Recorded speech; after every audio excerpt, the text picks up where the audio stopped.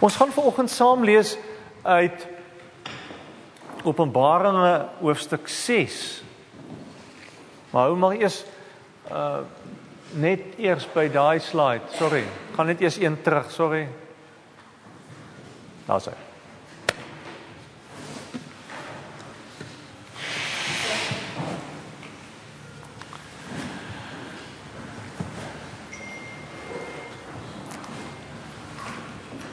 Een vraag wat ons as gelowiges baie meer rondloop, wat ons in tye van dood en siekte oor en oor vra, is hoe kan 'n goeie God slegte goed toelaat?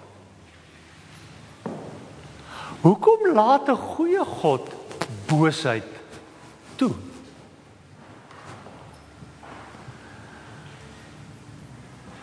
Mense word siek, mense wie ons lief is, gaan dood. Ons eie planne en goed werk nie altyd uit nie. Soms voel dit vir ons, as ons kyk in die omgewing wat ons lees, boosheid en raak net al hoe erger. En soos Dawid in die Psalms geskryf het, met die slegte mense gaan dit al hoe beter. Hoe werk dit?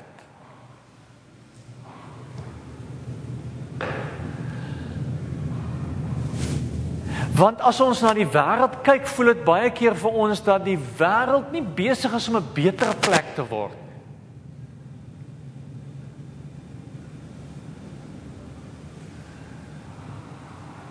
Dit was ook die werklikheid van die eerste klompie Christene in Openbaringe vir wie Johannes hierdie brief skryf. Hulle het geleef met hierdie werklikheid dat Jesus op aarde was. Hy was so 'n paar jaar terug was hy hier. Hulle het geleef met die werklikheid dat Jesus gekruisig is. Party van hulle het hom gesien aan die kruis hang. Hoe hy doodgemaak is. Hulle het geleef met die werklikheid dat Jesus opgestaan het in lewe. En tog, in hulle lewens het dit nie goed gegaan nie. Baie van die ouens is doodgemaak vir hulle geloof, agtervolg, uitgeskei vir die samelewing.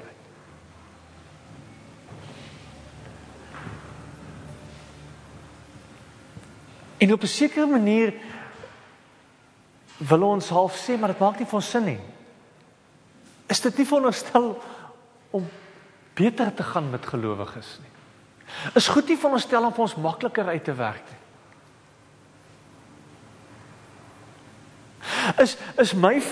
Soms voel dit vir ons dat ons geloof is hier in ons geestelike lewe bedoel, maar in die realiteit van my lewe elke dag moet ek nou maar die moeilike calls maak en deur hierdie moeilike goed gaan. Voel soms my die twee wêrelde kom nie altyd by mekaar uit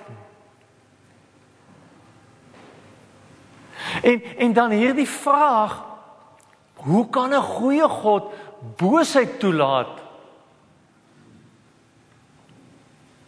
Staan maar oor alles geskryf. Hoe werk dit? In Openbaringe, waar ons nou in Openbaringe is, gebeur daar baie interessante goed. Ons gaan vanoggend lees van 7 seels wat oopgemaak word. En na die 7 seels is daar 7 trompette wat geblaas word. En na die 7 trompette is daar 7 bakke, 7 plaae. So as die heeltyd Johannes wat wil kom en wil uit verskillende hoeke uit vir ons kom wys hoe swaar en sleg dit gaan, hoe boos die wêreld is, hoe moeilik dit is. Vanoggend gaan ons lees oor die 7 seels. So kom ons maak ons Bybels oop by Openbaringe 6. As jy nie 'n Bybel het nie, jy wil graag volg, wys net gou en ons stop jou Bybel in die hand. Openbaringe 6. Kom ons lees saam vanaf vers 1. Johannes skryf, hy sê, ek het gesien toe die lam die eerste van die 7 seels oopmaak. En ek het een van die 4 lewende wesens hoor sê, soos 'n knal van 'n donderslag, gaan uit. Ek het gesien, daar was 'n wit perd. Sy ruiter het 'n pyl en 'n boog gehad. 'n oorwinnaarskroon is aan hom gegee, en hy het as oorwinnaar uitgegaan om nog verder te oorwin. Eerste seël is 'n wit ruiter op 'n wit perd. Toe hy die tweede seël oopmaak, het ek die lewenswesens hoor sê, gaan uit. Daar het 'n ander perd, 'n 4 rooie uitgegaan, rooi perd. Aan sy ruiter is die opdrag gegee om die vrede van die aarde weg te neem, sodat die mense mekaar sal uitmoor. Groot swaard is aan hom gegee. Toe hy die derde seël oopmaak, het ek 'n derde lewende wese hoor sê, gaan uit. En ek het gesien, daar was 'n swart perd. Sy ruiter het 'n skaal in sy hand gehad. Toe het ek iets soos 'n stem by die 4 lewende wesens hoor sê, net een skeppie koring vir 'n dagloon. Met al die geld wat jy vandag gedien het, gaan jy 1 skeppie koring kan koop, so swaar gaan dit gaan. En net 3 skeppies gars vir 'n dagloon. Maar moenie die olyfolie en die wyn bederf nie. Toe hy die 4de seël oopmaak, het ek die stem van die 4de lewende wesen hoor sê, gaan uit. En ek het gesien, daar was 'n vaalperd. Sy ruiter se naam was die dood, en die doderyk het agter hom aangegaan. En hulle is mag oor 'n kwart van die aarde gegee om die mense dood te maak met die swaard en met hongersnood en met pes en deur wilde diere van die aarde. Nie mooi prentjies nie. Toe die lam die 5de seël oopmaak, het ek onder die altaar die siele gesien van die mense wat doodgemaak is, omdat hulle aan die woord van God en aan die getuienis vasgehou het. Hulle het hard uitgeroep, hoe lank nog, heilige en getroue Heerser? Wanneer voltrek u oordeel en wreek u ons dood op die bewoners van die aarde? Aan elke van hulle is daar 'n lang wit klere gegee, en daar is vir hulle gesê om nog 'n klein rukkie te wag, totdat hulle mededienaars, hulle medegelowiges, wat net soos hulle ook doodgemaak gaan word, almal daar is. Ek het gesien, toe die lam die 6de seël oopmaak, daar het 'n baie groot aardbewing gekom. Die son het swart geword soos rouklere, en die maan het heeltemal soos bloed geword. Die sterre aan die hemel het op die aarde geval, soos die navye van 'n vyeboom afval, as dit deur 'n sterk wind geruk word. Die hemel self het verdwyn soos 'n boekrol wat opgerol word, en al die berge en eilande is uit hulle plekke uitgeskit. Die konings van die aarde, die hoofamptenare en die opperbevelhebbers, die rykes en die magtiges, ja, al die mense, slawe en vryes, het in grotte en onder die kraanse van die berge gaan wegkruip.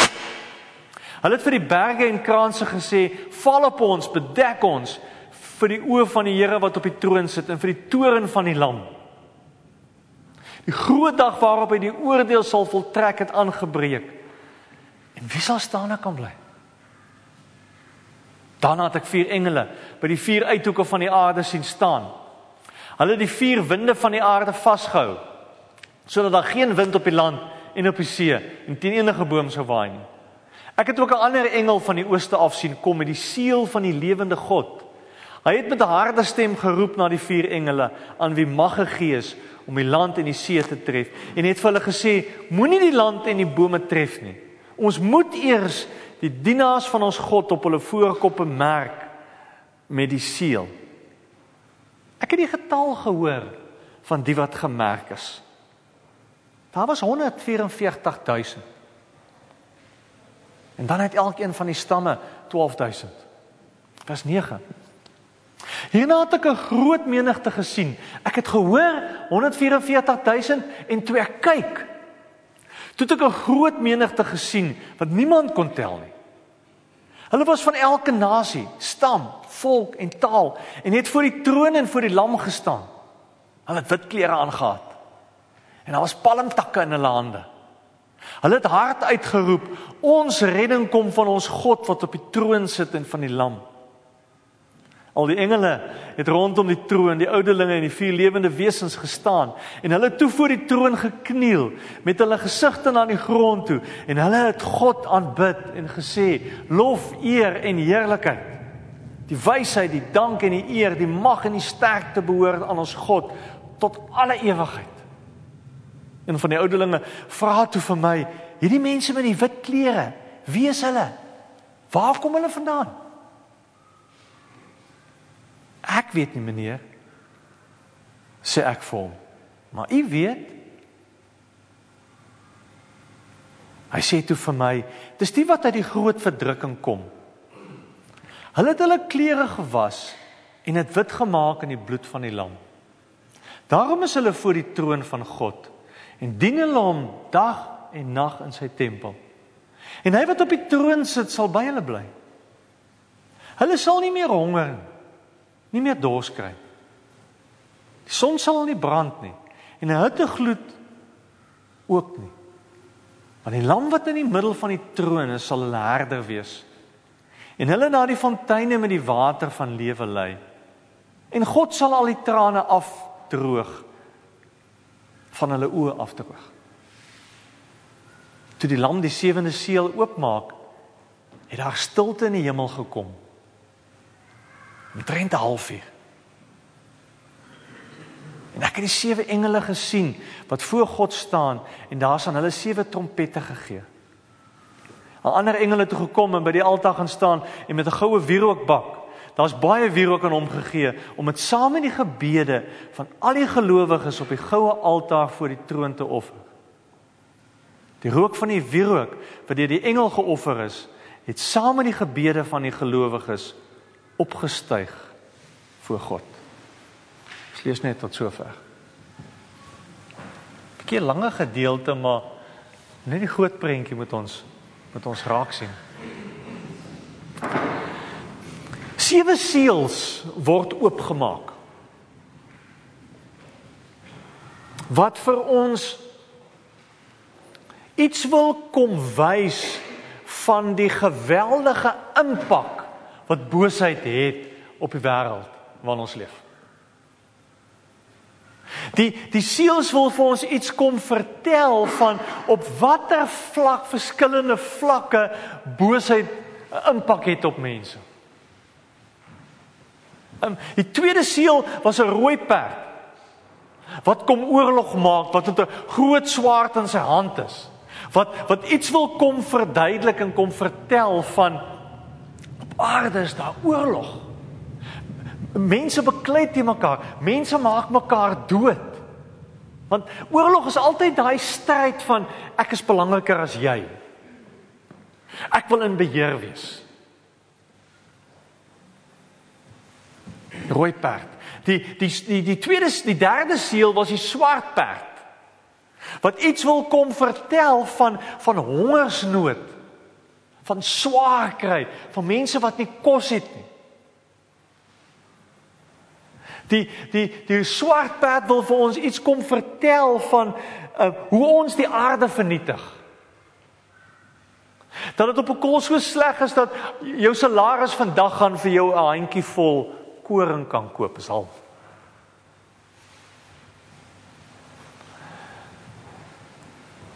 Die valperd verteenwoordig siekte en dood.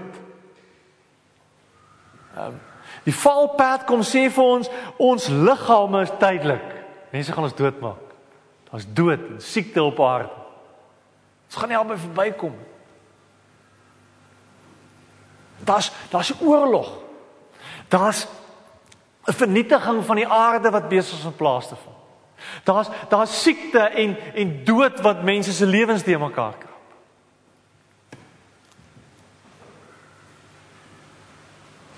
Dan maak hy die 5de seël oop. En dis 'n skrikwekkende storie van mense wat vir hulle geloof doodgemaak is. Daar's mense wie se lewens vernietig word. Daar's mense wat ongelooflik swaar kry vir hulle geloof. Dis ons hier, hoor. Dis ons hier. Ons het dit easy. Ons betaal nie 'n groot prys vir ons geloof. Maar Johannes sê, hy sien mense wat doodgemaak is omdat hulle aan die woord van God en aan die getuienis vasgehou het. En hulle het hard uitgeroep, vers 10, hoe lank nog, Here? Hoe lank nog?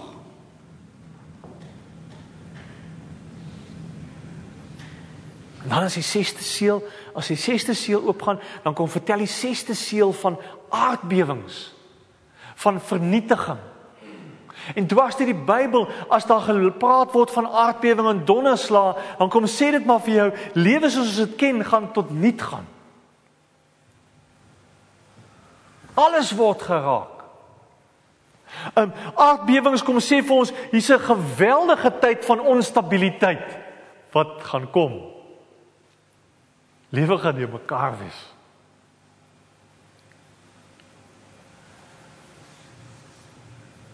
En dan, einde van hoofstuk 6,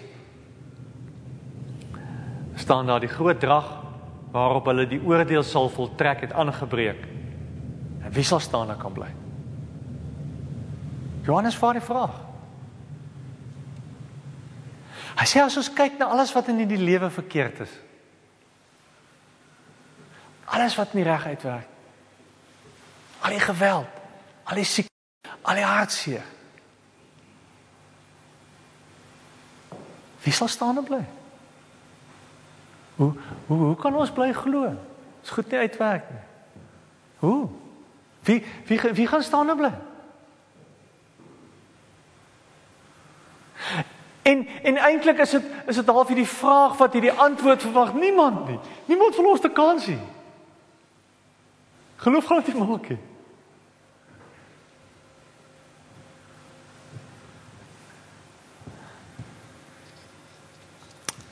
Wat doen God? En hoe kan 'n goeie God boosheid toelaat? Hoe kan hy dit toelaat?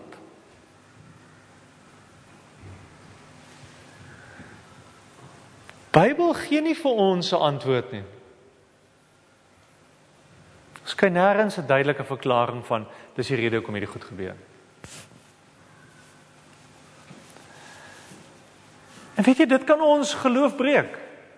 Wil opgee. Wanneer as jy die moeite werd om aanhou te bly glo?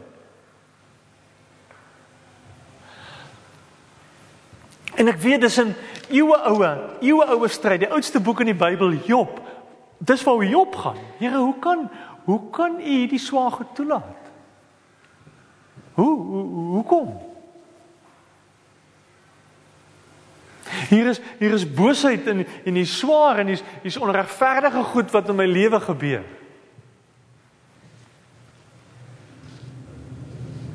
En ek weet, so baie mense in hierdie kerk reël, weet dit. Ons staan nie by die graf van iemand vir wie jy lief is en jy vra nie die vraag nie. Jy sien nie iemand wat ly en jy wonder nie, maar hoe kan God dit toelaat nie?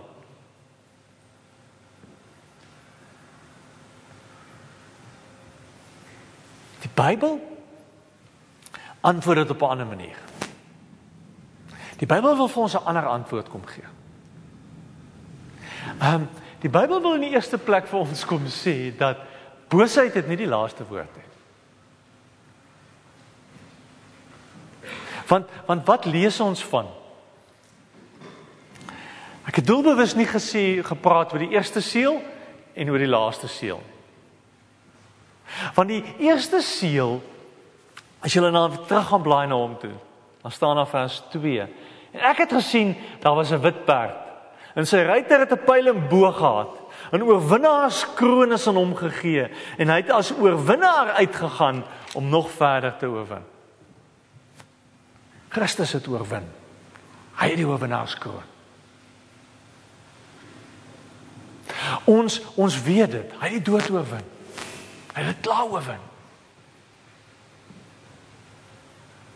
In Johannes 1, Johannes skryf in 1 Johannes 4 vers 4 skryf en hy sê, hy wat in ons is, hy wat in julle is baie groter as hy wat in die wêreld is.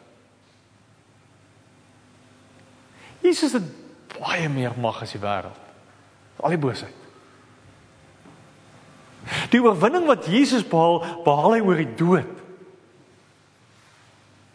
En hierdie oorwinning gaan dwars deur alle tye bly staan. Ek kan dit weet. So in die eerste plek, wat 'n antwoord wat die Bybel vir ons gee oor swaar kry. Die Bybel wil vir ons kom sê, Jesus het oorwin. Of voel dit nie nou vir ons so nie? Dis soms soos hierdie skaakspel, wat dit vir my voel, maar ek verloor die hele tyd my pionne, en ek is besig om die game te verloor. Maar die Here hou aanspeel en aanspeel en aanspeel, want hy weet hy gaan wen. Hy weet dit. Nooit mag ons Christus se werking in ons lewens onderskat nie. Nooit nie. Moenie dink, jy moet dit self probeer uitfigure nie. Gaan nie kan nie. Jy gaan nie kan nie. Maar die Bybel kom sê vir ons, dat Jesus gaan hierdie oorwinning in ons lewens bewerkstellig. Is nie in jouself uitgegee. Tweede ding, wat die Bybel vir ons kom sê, is Christus triomfeer. Sorry, so ek net gesê. Eerste plek is boosheid het perke. Die tweede plek is Christus triomfeer. Die derde een wat ons moet raak lees is die magtige impak wat ons gebede het. Weet jy wat 'n verskil maak gebed? Weet jy hoe belangrik is gebed? Ons lees hier in vers 8 dat hy sê, daar is baie wierook, hoofstuk 8 vers 3, daar is baie wierook aan hom gegee, om dit saam met die gebede van al die gelowiges op die goue altaar voor die troon te kom neersit. Al ons gebede kom by God uit. Elke gebed wat jy bid, hoor God. Elkeen. En weet jy hoe kragtig is dit? As ek die Bybel reg lees, dan sê die Bybel God hoor gebede. Hy luister na ons.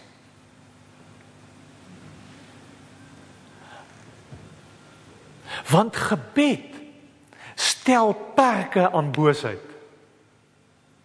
Gebed is een van die magtigste wapens wat ons het om te sê, boosheid gaan nie die laaste sê oor my lewe hê nie.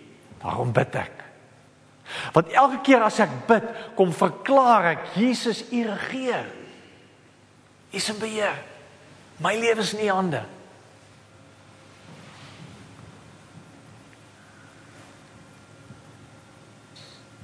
En ons weet gebed maak 'n verskil. In ons lewens, in lewens van mense, dwars deur die geskiedenis.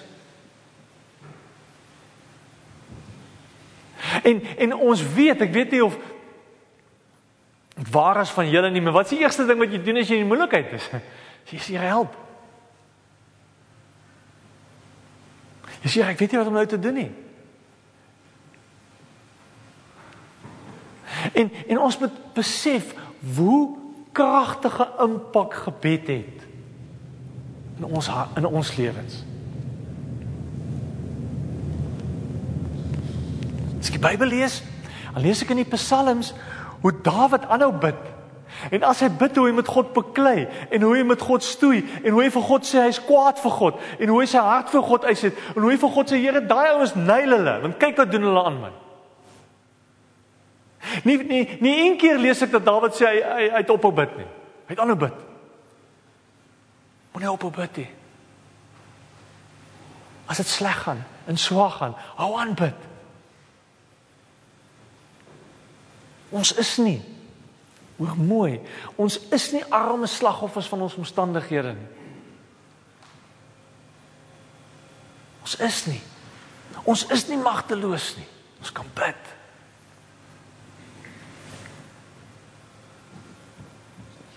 Maar die Bybel teken vir ons nog 'n prentjie.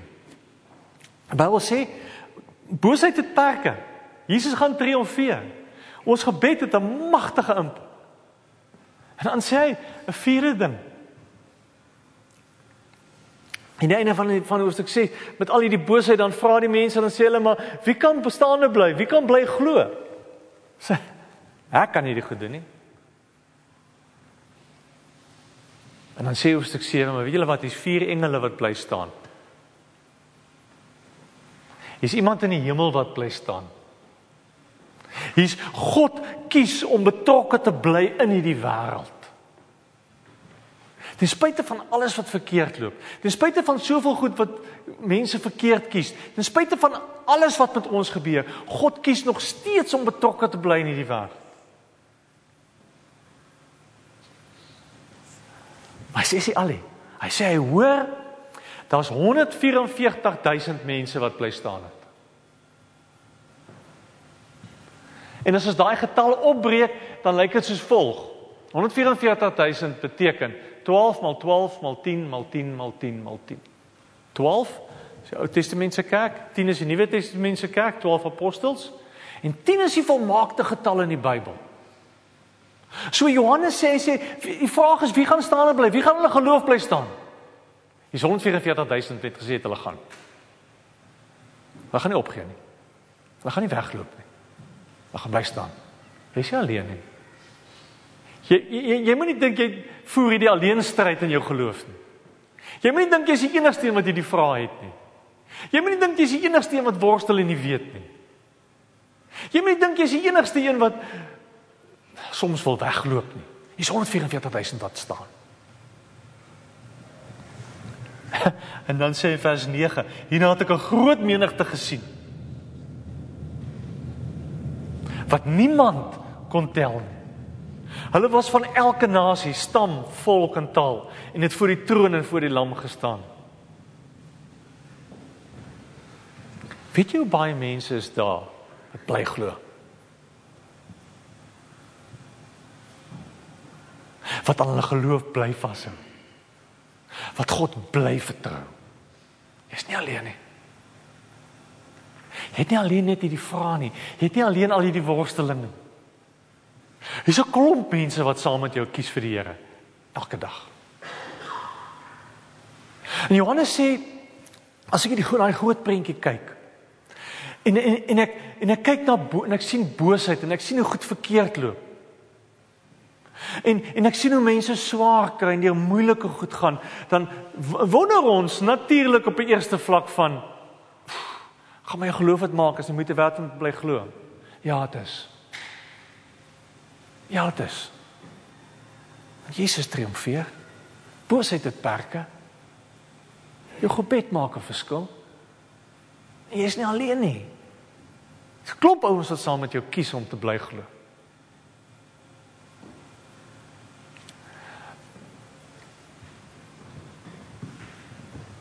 Hier op die einde, in hoofstuk 7 vers 13, dan kom een van die oudelinge en vra en sê, maar hierdie mense met die wit klere aan, wie is hulle? En waar kom hulle vandaan? Vers 14, ek weet nie meneer, sê Johannes, maar u weet. Hy sê toe vir my, dis die wat uit die groot verdrukking kom. Dis die mense wat swaar gekry het. Moenie dink jou swaar kry trek jou af nie. Jou swaar kry gaan jou help om te bly staan. Hy sê, hulle het hulle klere gewas en is wit gemaak deur die bloed van die lam. Hier's mense wat ontdek het, Here maak my skoon. Die Here maak my nuut. Hierdie Here wat vir my gesterf het. Hierdie lam word later my herder wat my lei, wat by my is die heeltyd. Ek is nie alleen nie. Ek weet nie wat's die moeilik wat daar by jou is. Ek weet nie wat's die vraag wat jy soms mee worstel en rondloop. Ek weet nie hoeveel keer jy al vir jouself gevra het, maar is dit moeite werd om te bly glo? Jy is nie alleen nie. Jy hoef nie vrae alleen te vra nie. Jy hoef alleen met hierdie goed te worstel. Dis ouens wat saam met jou op daai pad is. Wat saam met jou vra, wat saam met jou worstel, wat saam met jou glo, wat saam met jou bid. Wat ook aan die Here bly vashou, wat ook bly glo. Dis nie alleen nie. Ek wil afsluit. Wie kan staan en bly? Elke Christen kan. Kan bly staan.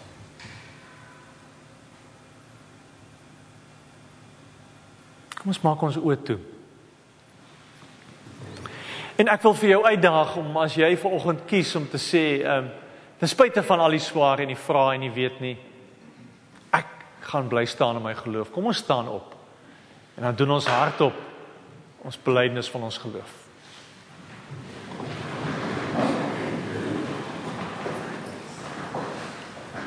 Ek glo in God die Vader, die Almagtige, die Skepper van die hemel en die aarde. En in Jesus Christus, sy enige gebore Seun, ons Here, wat ontvang is van die Heilige Gees, gebore is uit die Maagd Maria, wat gelei het onder Pontius Pilatus, kruisig is en ter helle neergedaal het, wat op die derde dag weer opgestaan het uit die dode, wat opgevaar het na die hemel, en sit aan die regterhand van God, van waar hy sal kom om te oordeel, die wat nog lewe, die wat reeds gesterf het. Ek glo in die Heilige Gees, ek glo aan 'n heilige algemene Christelike kerk, die gemeenskap van die heiliges, vergewing van sondes, die opstanding van die vlees en ewige lewe. Here, ons glo dat U die oorwinning behaal het, ook in ons lewens. Ons glo dat U wen, Here. Ons glo dat U die dood oorwin het, Here. Dat U opgestaan het, dat U lewe.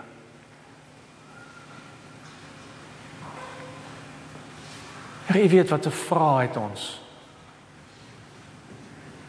En U weet dat ons soms voel dat boosheid wen. Here, dankie dat ons vanoggend mag kom met die diepe oortuiging dat ons nie alleen is nie. Dat ons saam met ander gelowiges U mag kom aanbid, Here.